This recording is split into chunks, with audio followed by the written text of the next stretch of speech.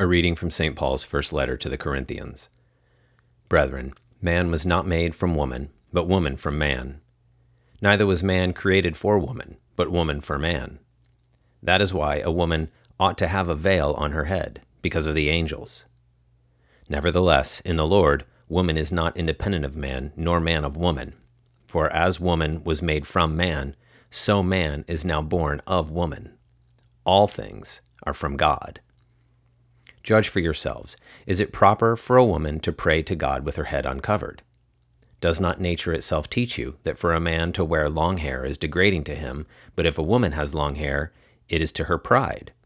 For her hair is given to her for a covering. If anyone is disposed to be contentious, we recognize no other practice, nor do the churches of God. But in the following instructions I do not commend you, because when you come together, it is not for the better, but for the worse. For, in the first place, when you assemble as a church, I hear that there are divisions among you. And I partly believe it, for there must be factions among you, in order that those who are genuine among you may be recognized. When you meet together, it is not the Lord's Supper that you eat.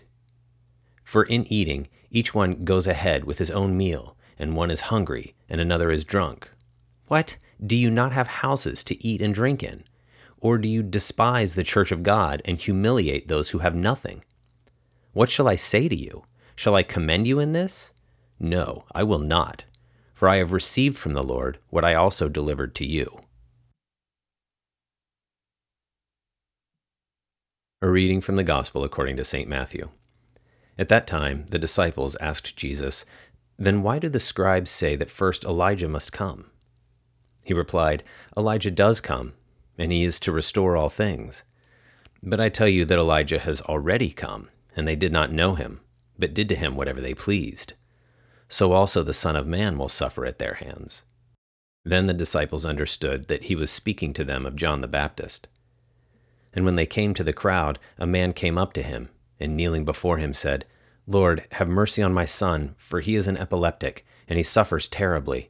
For often he falls into the fire, and often into the water. And I brought him to your disciples, and they could not heal him." And Jesus answered, "O faithless and perverse generation, how long am I to be with you? How long am I to bear with you? Bring him here to me." And Jesus rebuked him, and the demon came out of him, and the boy was cured instantly.